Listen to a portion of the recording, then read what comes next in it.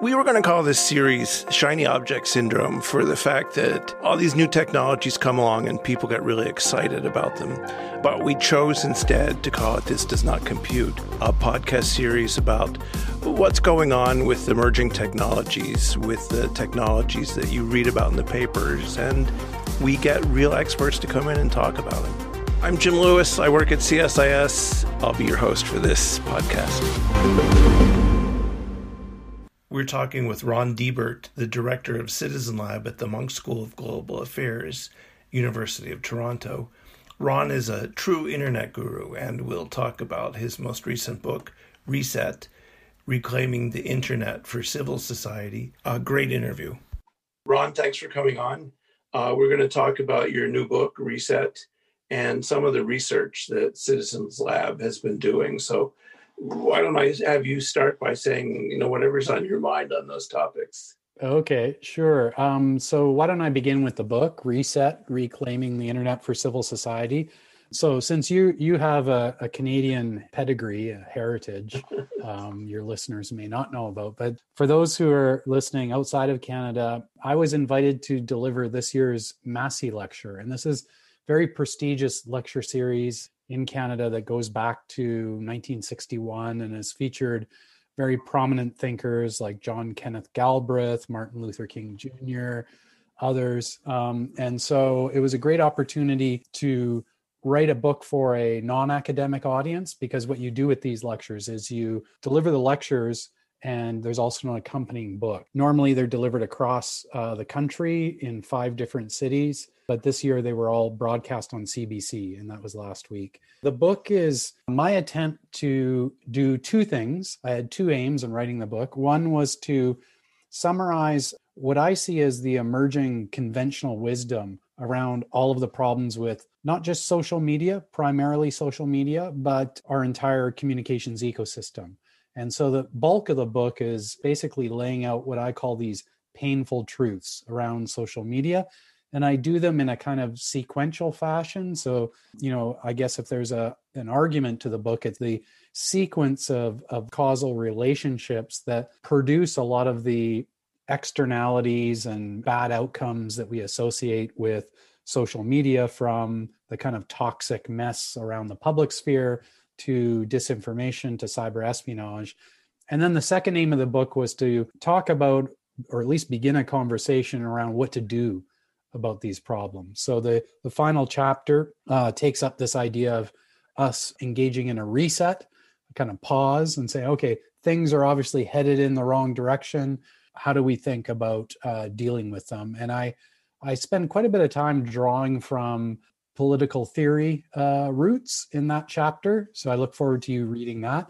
You being a Chicago person, I think you'd appreciate that part of the book. I specifically tap into Republican theories of restraint, not the political party, but the philosophy going back to ancient Greece around checks and balances and division of power, separation of powers, and how we could think about restraint mechanisms in our own time to deal with the problems around social media, restraints both with respect to both governments and to the private sector. What was the audience reaction? Was this a surprise to them when you realized how much data is being collected on you by commercial entities? It's a bit of a shock the first time. So far, it's been pretty good. I tend to have a reaction generally for stuff that I write and talk about, which is people come up to me and say, I never want to use the internet again, or I'm going to throw my device in the ocean, which of course I advise them not to do. There is an interesting thing that I talk about actually in the book, where you have this dawning recognition. There's a kind of gestalt in the air. I think virtually everyone recognizes something is wrong with social media, with their own personal habits, with their attachment to devices, and yet they can't do without them. And they acknowledge that there is this kind of data vacuum cleaning operation going on, which has to do with the business model, of course, what Shoshana Zuboff calls surveillance capitalism. For most of us, we experience this as more and more sensors around more and more applications, drilling deeper and deeper into our everyday lives, with security largely being an afterthought. So people recognize this. I think this is part of the painful truth around it, but they find it very difficult to switch gears or to detach. And part of that has to do, of course, with just the incentive structures and disincentive structures. So, it's very hard to live in today's society and not be connected. But also, I spent a lot of time in the book talking about how the platforms design their technologies to be as addictive as possible. If you start with the business model being that we need to capture and retain users in order to gather data about them, then you're going to spend a lot of money on making your applications and products and services as compelling as possible. And that means these companies hire a lot of expertise from neuroscientists and, social psychologists, not necessarily to make us think a certain way, but purely just to make these things hard to put down. Once you begin to kind of perceive it that way, it's hard to not notice it. So we're seeing like B.F. Skinner, behaviorism applied at a global scale to billions of people, little buzzers going off, vibrations. And now I think studies are pretty convincingly showing that there are addictive qualities to all of this. When the TikTok thing was, when the competition was on, I talked to all of the bidders, and they all said the same thing. Is one of the things that made it most attractive was it's what they call, it gets sticky eyeballs. Yes. People spend unusual amounts of time on TikTok because it's addictive. Yes. That part I don't think we're going to be able to fix. I mean, I was talking to someone yesterday about some of the decisions the Clinton administration made, and I was part of it, on commercializing the internet. And one of them was light touch regulation, because we were worried, don't laugh, this was 1996, we were worried that the thing was so fragile that if we burdened it with a lot of regulation, it wouldn't get off the ground. Yeah. That might have made sense back then, but I think 2021 is going to be the year of regulation. What would you want to see when it comes to this? What are the things we need to do? Yeah, I agree with you. I think obviously, for better or for worse, regulation's now on the agenda. And of course, from the president on down, who doesn't hesitate to talk about repealing Section 230 when, he has an upset stomach.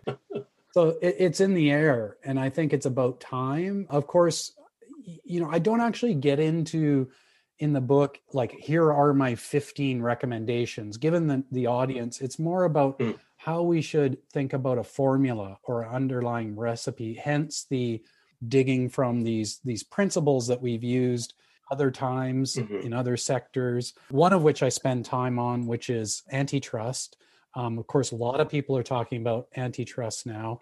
I think it's important and likely time that we, recognize some of these huge behemoths have been engaged in predatory pricing and monopolistic practices, thinking about Amazon in particular. And one of the things that I pointed out was that antitrust originally had much more than an economic rationale underlying it. If you look at how it was applied in the US context in the early 20th century, it was as much about politics as it was economics. This idea, Justice Brandeis talked about, big is bad, right? Like, for Republicans in general, the idea of concentration of power is something that you want to avoid. And that's where you need the lever of the state to come in. What I worry about when we start talking about regulation, precisely concerns around things like, reopening or repealing Section 230, that once you start messing with something like that, you could open up a Pandora's box. So, and of course, you'll have all sorts of lobbying.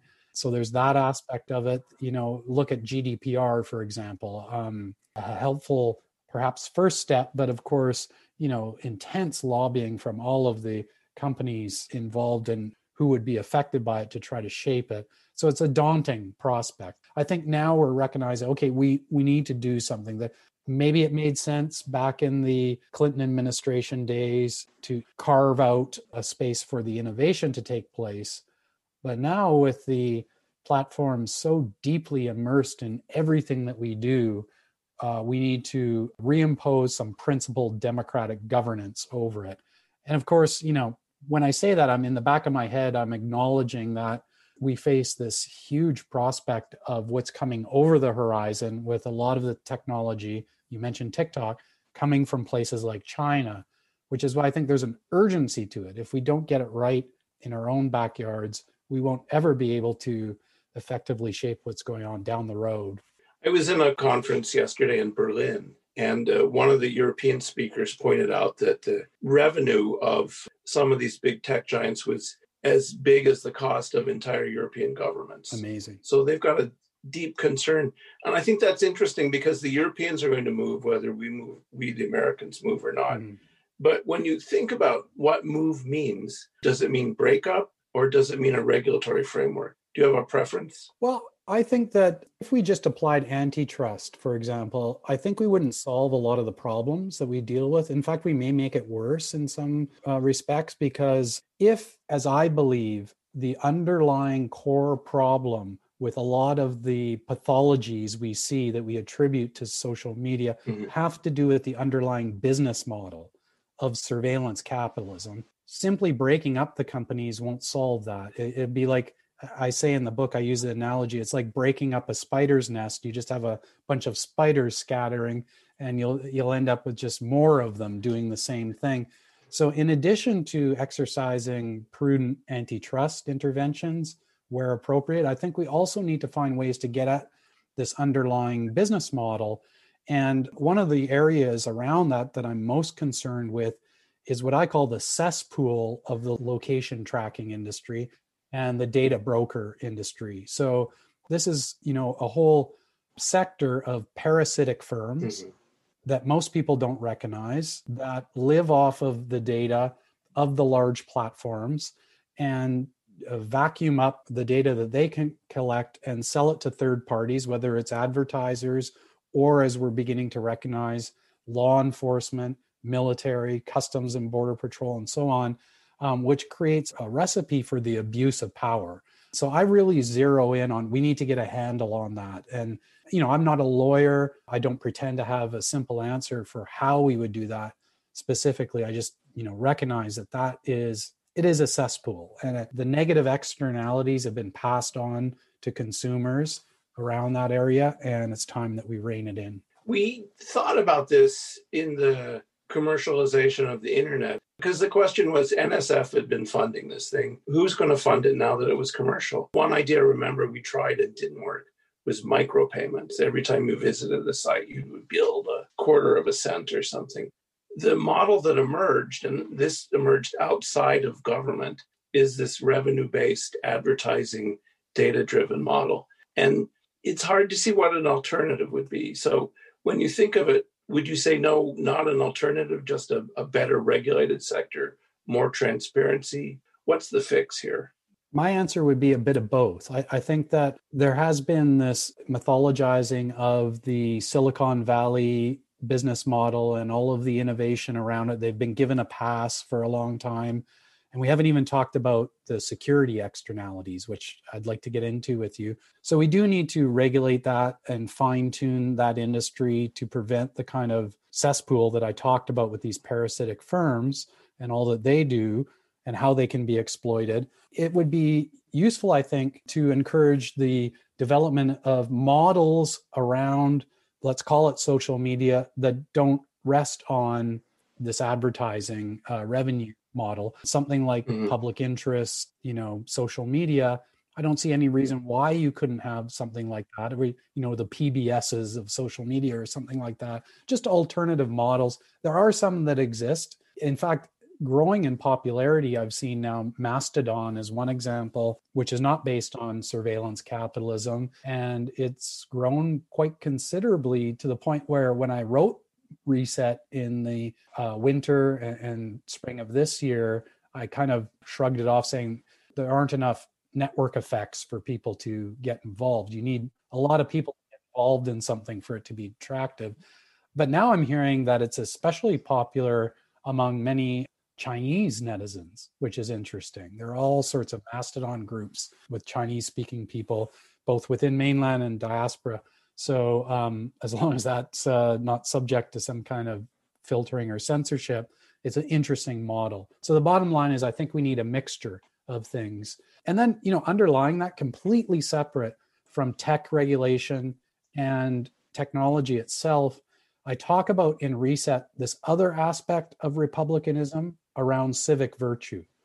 And it may sound strange that I bring that up in conversation like this, but I really do think that we can't blame solely the tech platforms for all that we see in terms of this toxic mess in public discourse. Oh, sure. Nor should we expect them to solve it. The reality is, for decades, we've ignored the important role of education in shaping what it means to be a citizen and a member of a collective. And of course, that's something that is at the heart of at least one pillar of liberal Republican theory, is that you need people to be educated in terms of tolerance for difference and so on. I think we need to think a bit more about that, because in terms of public education, there's been so much emphasis on science, technology, mathematics, engineering, at the expense of the humanities, philosophy, social sciences, and we're paying the price for it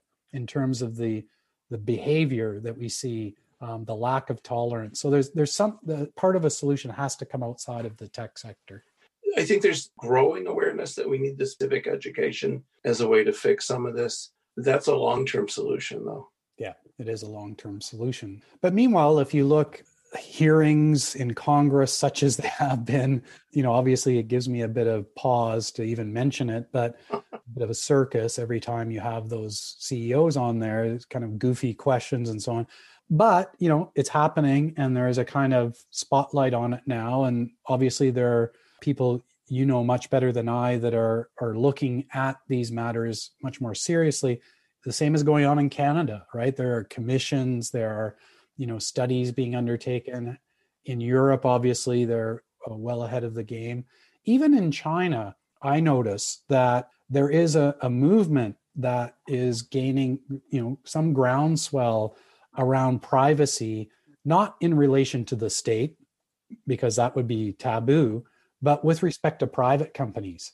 And as there's a privacy regime in China, believe it or not. It's just focused on the private sector. So we have some opportunities, I think, to, as the book title says, a reset that the pandemic forced upon us. As we become more reliant on big tech rather than less, they've come out winners. I think we have a good opportunity and, frankly, a right to demand more. The trick is, can we do it in a prudent way that doesn't throw the baby out with the bathwater? Well, let me put you on the spot, because you touched on this a couple times.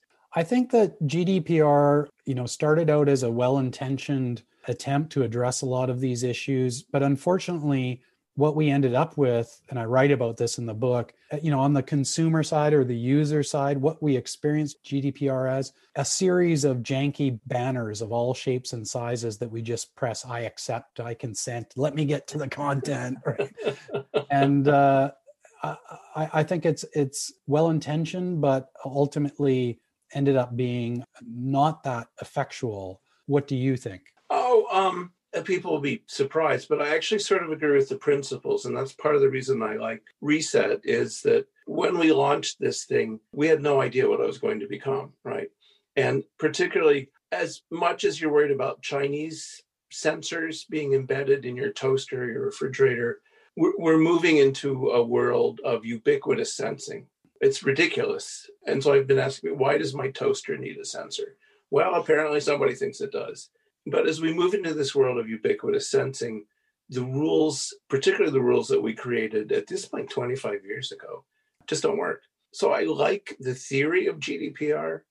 What I've said multiple times is, and it's a more complicated story, of course, is that the business model we have, and you talked about the mythology of Silicon Valley, but it's not just myth. When I started doing this, when you started doing this, Europe had a tech industry, and their regulatory approach killed it. So there's basically two and a half companies now. Minitel. We remember Minitel. Yeah, I remember. I use that as an example. It's like that was the French internet. Yeah. Did you like it? That's the part that I think makes this a harder problem. I've asked people I know in the commission, did you guys think about this? And they said, yeah, we knew. We tried to take innovation and technology into account when we wrote GDPR. But that's my biggest concern. And so I think the agenda, and maybe you can talk a little about this, it's going to be a transatlantic debate. And in a way, that's good because the Europeans are going to force us. I had someone from, I think it was the Commission yesterday, say Europe's chief export is values, right? And that's a little snarky, but we are going to have the Europeans pushing for more privacy. 2021 will be the year of regulation in the US when it comes to the internet, in Canada, in Australia, in other places like India and China. So what do you think is going to happen? The world is not going to stand up and endorse GDPR. No. What do we do instead? Well, I've seen proposals for things like, obviously the US is still the center of gravity. And I think it's very important to get it right there. Proposals for something like a digital platform act that maybe involves some kind of tinkering with Section 230 would be welcome. It's unfortunate, really, that the president has, thrown it out there in the way that he has, linked it to the Defense Authorization Act and everything, because it confuses people and really obscures a really nuanced topic, right? Like, this is an important regulation, not just for the Twitters and Googles of the world. It has to do with, how we treat interactive communications where people are posting things online. So it applies as much to the success of something like Wikipedia. One of the things we'd like to see out of, the interactive dynamic nature of the internet is something like Wikipedia. And Wikipedia could not exist without Section 230, right? So I'm not a lawyer. I'm not deep in the weeds on specific legislation. I'm just glad the conversation is on the table. There is one thing, though, that I think is not often recognized in this conversation. I try to do this in Reset, is point out the links between this, highly invasive, poorly regulated, prone to abuse technological environment that we live in, and how this facilitates things like we see at Citizen Lab, especially targeted espionage. This is the security externalities you brought up. Exactly. As you yourself know better than anyone, there was a time, and it really wasn't that long ago, where everyone was assuming that the internet and social media would bring about democratic empowerment. And it seemed that way at certain times. Like, them was the days. Yeah, with the the Green Movement, Arab Spring, of course. But the reality is that there's nothing more convenient for an autocrat to have their adversaries plugged in online 24 hours a day using devices like this that are insecure by design, really. Zuckerberg's famous comment about, move fast, break things is like a mantra for the whole industry. You have security is largely an afterthought. The entire ecosystem was not developed with a well-thought security plan. So we patch backwards in an ad hoc, fragmented manner. And this leaves an enormous set of opportunities for exploitation. And we live at a time, sadly, when authoritarianism is on the rise. Cyber offense is the theme of the day. So you have everybody going on the offense because defense is impossible and expensive. And then you have a huge private sector that is sprouting up all across. Like, most of us think about the ones, for example, that Citizen Lab reports focus on, Israeli spyware companies and so on. But that's like surface pond scum on a much deeper well of companies that reach all the way down into, the geolocation of this device and trading on the data to be able to monitor and ultimately neutralize through murder or other means political opposition. And to me, this is a crisis. This is one, as much as people focus on, Twitter is so awful and we're all in these filter bubbles. Yes, that's true. But let's not forget that there is this other externality associated with this business model that we need to deal with if we care about liberal democracy. So I think one of the first times I talked to you, which was a while ago, it was that, it was over we found some big Chinese espionage global campaign. And you said on any given week, you could probably find a dozen of them. And are things better now than they were 10 years ago? What do you think, though? Better, worse, no change? So Citizen Lab was part of the team that published the very first evidence-based public report on cyber espionage called the GhostNet report. That was in 2009. Back then, there was a threat intelligence industry, but it looked nothing like the one that exists today with Mandiant, CrowdStrike, FireEye. All of these companies now are routinely tracking threat actors, and they've adopted, the language of naming them and so on. So there's much more visibility into what's going on, which I think is a positive aspect. And of course, we're learning more about how to defend against and identify indicators and so forth. But that's counterbalanced by, and anybody in the threat intelligence community will tell you, counterbalanced by the rapidity of change on the internet and the software ecosystem, just constantly creating these holes that can be exploited. And also the fact that there are many more actors involved in cyber espionage today. More resources are put towards it. As I mentioned before, cyber offense is the norm, and there's a huge industry servicing it. And it seeps into things that we don't normally think about in this context. Law enforcement practices around facial recognition, artificial intelligence, and so on, accessing the same kind of insecurities, scraping things and calling it information that's in the public domain, when in fact they're reaching deep into the infrastructure and into people's private lives. This is an enormous recipe for the abuse of power. In my view, things are getting worse rather than better. And especially among the global South countries, they woke up after Arab Spring, realized that the internet can pose a threat to them. They didn't want to see that type of mobilization. And they went and contracted with mostly Western vendors to help them deal with it. So this is a little off topic, but you've touched on it. How useful do you think norms are? And I can tell you my own view on that. I left the UN for a whole set of reasons, but one of the reasons was I was sitting there one day behind the chair and listening to one of the countries you love talk, and the thought popped into my head, I wonder if this is what the people who negotiated the Kellogg-Briand Pact felt like. You tell me, what's the use of norms? I mean, they're constraints, but there's value in them. Yeah. Well, that's a good question. I'm glad you brought it up. I actually have a small section at the end of Reset where I get into this. And I didn't spend anywhere near as much as you in the arenas where cyber norms were being debated, but I certainly participated in some of the major forums, the London cyber process, and all of these commissions and everything. And of course, you and I had, how many years did we attend those academic conferences repeatedly on cyber norms? My view was that the way that norms were being discussed in those settings, I found it confusing. It was kind of like aspirational, like a menu. Here are the norms we want everyone to agree on. And the other side would say, well, here are the norms we want, and let's negotiate, and maybe we can come up with some we agree on. And the UN group of governmental experts, one year they say, oh, here's what we can agree on. International law applies in cyberspace, just like, and it's hooray, we accomplished something. And I always thought, meanwhile, I'm looking around and virtually every government that's at the table is defying every single one of those norms in practice.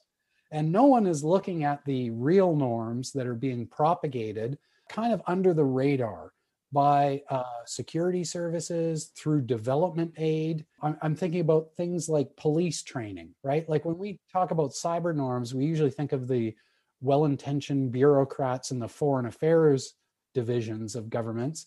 And meanwhile, the law enforcement, the public safety, public security agencies are busy traveling to countries in South America, Central America, Eurasia, and giving them tools and techniques on how to undertake mass and targeted surveillance. And that's how the norms are propagating. So I found the whole cyber norms thing well-intentioned, but a bit of a sideshow. And I personally resigned from it, such as my own intervention was at the Freedom Online Coalition, another one of these venues where people were talking about norms in 2014, because it was a farce. We had all of these governments, including my own, discussing high-minded principles about how states should behave. And we just had the Snowden disclosures. And I'm like, well, wait a minute. You're talking about, let's not do this, let's not do this, we'll agree not to do this. And I'm looking at these documents that are saying you're doing this routinely. So why should I come here? If it's any consolation, NSA closed the biggest program because they didn't think it was useful. And they had trouble managing it. It was hard to do minimization, and they weren't getting that much out of it. So in that sense, things are a little better, I suppose. I don't think either one of us knows exactly what they're doing right now that may be different and more effective. That's a fair point, is that it might have become superfluous. We don't know. You're right. What's been the reaction of people to the book? I mean, what's been the reaction of your own government, of other governments? I mean, yeah, I think that because of the way in which the Citizen Lab is constituted at the University of Toronto as a kind of adversarial organization. We are, and again, I talk a bit about this at the beginning of the book, the rationale for setting up the Citizen Lab and what my aspiration for it was, which was very much inspired by my own exploration and kind of introduction to signals intelligence and the world of intelligence gathering undertaken by states. I recognized as a young graduate student that there was this entire world of electronic intelligence gathering. Governments, especially the more capable ones, were maneuvering through cyberspace largely beneath the radar. And I thought, geez, that's really interesting. I was especially struck. I was at a conference on disarmament gathering for eventually what they hoped would become the verification regime for a nuclear test ban. And they had at this conference on disarmament meeting, seismologists, remote sensing experts, chemists, and I was struck by how, geez, the model that they're talking about here is to have a web of watchers who are monitoring the planet to verify whether somebody is going to cheat on this agreement around a test ban. And it dawned on me, it was like a light bulb went off. Why couldn't something like that be done from the basis of a university, drawing from computer science, engineering science, to watch governments and expose what they're doing? And that's kind of how the Citizen Lab got its start. And it's why also there is definitely a feeling of, it makes people in government uncomfortable, at least some sectors of government, because we're a watchdog. And the more successful we've been, the more that angst for them has grown, to the point now where just before the pandemic, we were having some very challenging security issues. I write about in the book, but you probably already know about the fact that we were targeted by this private intelligence firm, Black Cube, made up of ex-Mossad agents, the same firm that convicted rapist Harvey Weinstein hired. They were trying to infiltrate my lab, and that certainly put us in a different category of risk. Yeah. So that probably explains why people feel the way they do about us. What was the reaction of the Canadian government to that? I would have been annoyed. I was actually, and I say this in the book has a lot of narratives about some of these experiences. So it's very much a firsthand account. And I came away from that really kind of disappointed, is a soft way of saying it, because I thought, look, this is Canada's top research university, and we're a renowned research lab, and we were just targeted by a clandestine operation. You think that they would say something about it, condemning it, but they didn't say anything, right? I'm sure we could discern why they might not want to say anything. But actually, there was a prior episode that led to all of this, which also it was disappointing to me, the reaction to, which was when we uncovered that Saudi Arabia was using Israeli spyware to eavesdrop, to hack the iPhone of a Canadian permanent resident who was a confidant of Jamal Khashoggi. And, when we discovered that, it was like crickets from the Canadian government. They didn't say anything. I'm like, okay, if you are going to just sit back when Saudi Arabia is engaged in espionage against somebody inside your own country, you're going to simply invite more of it. And I thought that was, really disappointing. What was the hardest part of writing the book? Actually, I'll say it was a lot of fun to write. I didn't find it challenging because in my normal day-to-day job, given the style of the work that we do, it's very clinical, very precise, so much emphasis on the evidence. It's almost like kind of forensic work, and any small error it can have huge implications for our reputation. So that day job is completely different than writing something like this, which is not an academic book. It was meant for what I consider to be my non-academic friends, people that maybe I play hockey with or I'm in a yoga class with. I wanted to speak to them. And that was my target audience. It allowed me to write a book in a different voice and tell stories. There are a lot of stories in the book. And I found that liberating, actually. In 1998, the CEO of a now defunct tech company that at the time seemed like a very big deal said, "You have no privacy, get over it." And at the time, I thought, well, what a jerk. But in the intervening years, I've come to realize that maybe he wasn't right then, but maybe he's right now. What does privacy look like in the future, particularly in a future where there'll just be so much data on your behavior and activity available? What does privacy even mean? Well, I'm one of those people that does believe privacy is important to a liberal democratic society. You need to have a space where you can feel like you're not being watched and exposed, and you want to maybe explore controversial things, etc.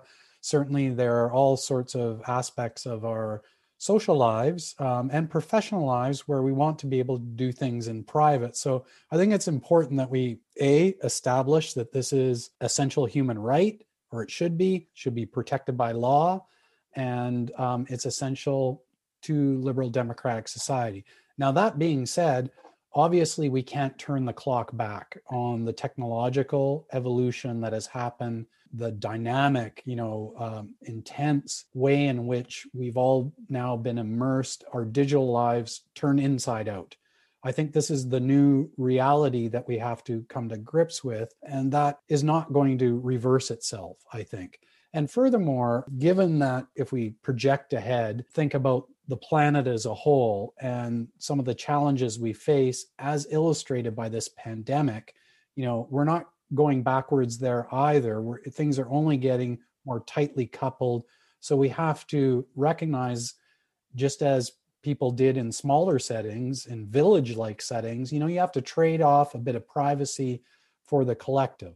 And I think the same has to be said about the collective for the species as a whole as we move forward. To me, though, I've always thought the bigger issue is not so much about privacy as it is the potential for the abuse of power. Those two often get confused when in fact they're different. I advocate in the book that we need to really understand what that means. Montesquieu, I have a quotation at the front of the book of Montesquieu and the potential for the abuse of power.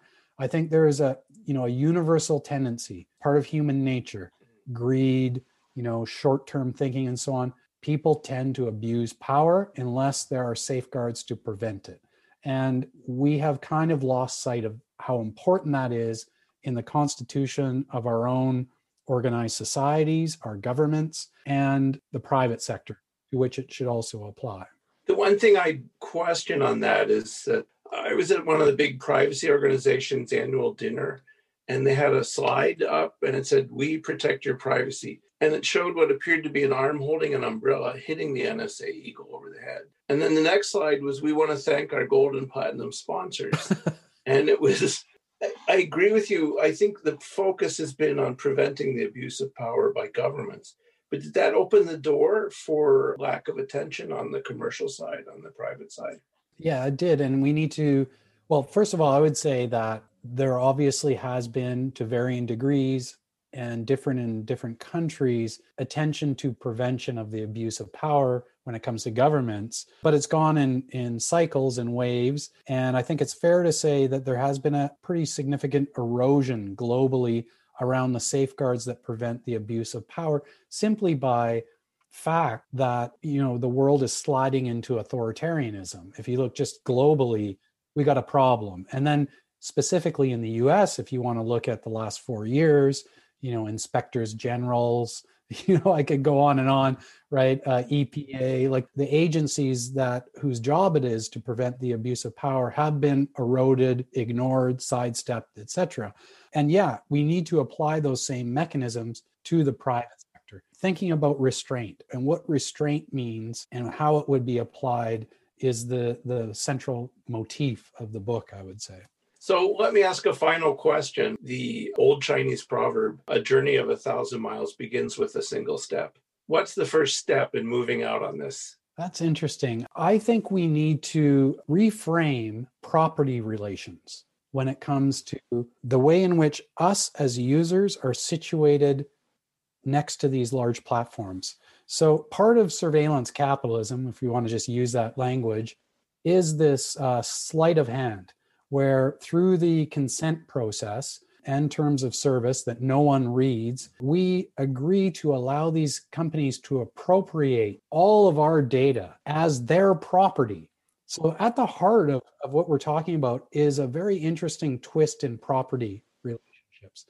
And it's done legally through contracts. And what does that mean when they appropriate our data? It now means our social relationships, our movements, our preferences, even our dreams and our heart rates. So we need to turn that around somehow and restore some sense of ownership over personal data back in the hands of users. GDPR is like a very small step in that direction. Mm-hmm. I think there are other things, for example, the right to repair. It's perverse that we live in a world so saturated by these technologies, and yet we are discouraged.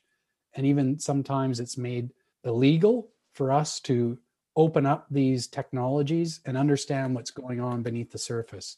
So I would start with that, the right to repair. Let's make it part of your right to be able to claim ownership over the data and the technology that you use in some way, claw back some of that from the big tech platforms. That's a great idea. Being able to inspect the algorithms and Yes. having them open to public view. Exactly. Algorithmic accountability also has to be part of this. That doesn't mean we got to do away with or open source, all of Google's, secret sauce. It does mean we need some kind of public interest audit mechanism. There needs to be some, maybe digital platform agency that has the power to inspect the code. Great. Thank you for being on. Thank you for having me on your show. I appreciate it. Thanks for listening. See you on the next episode.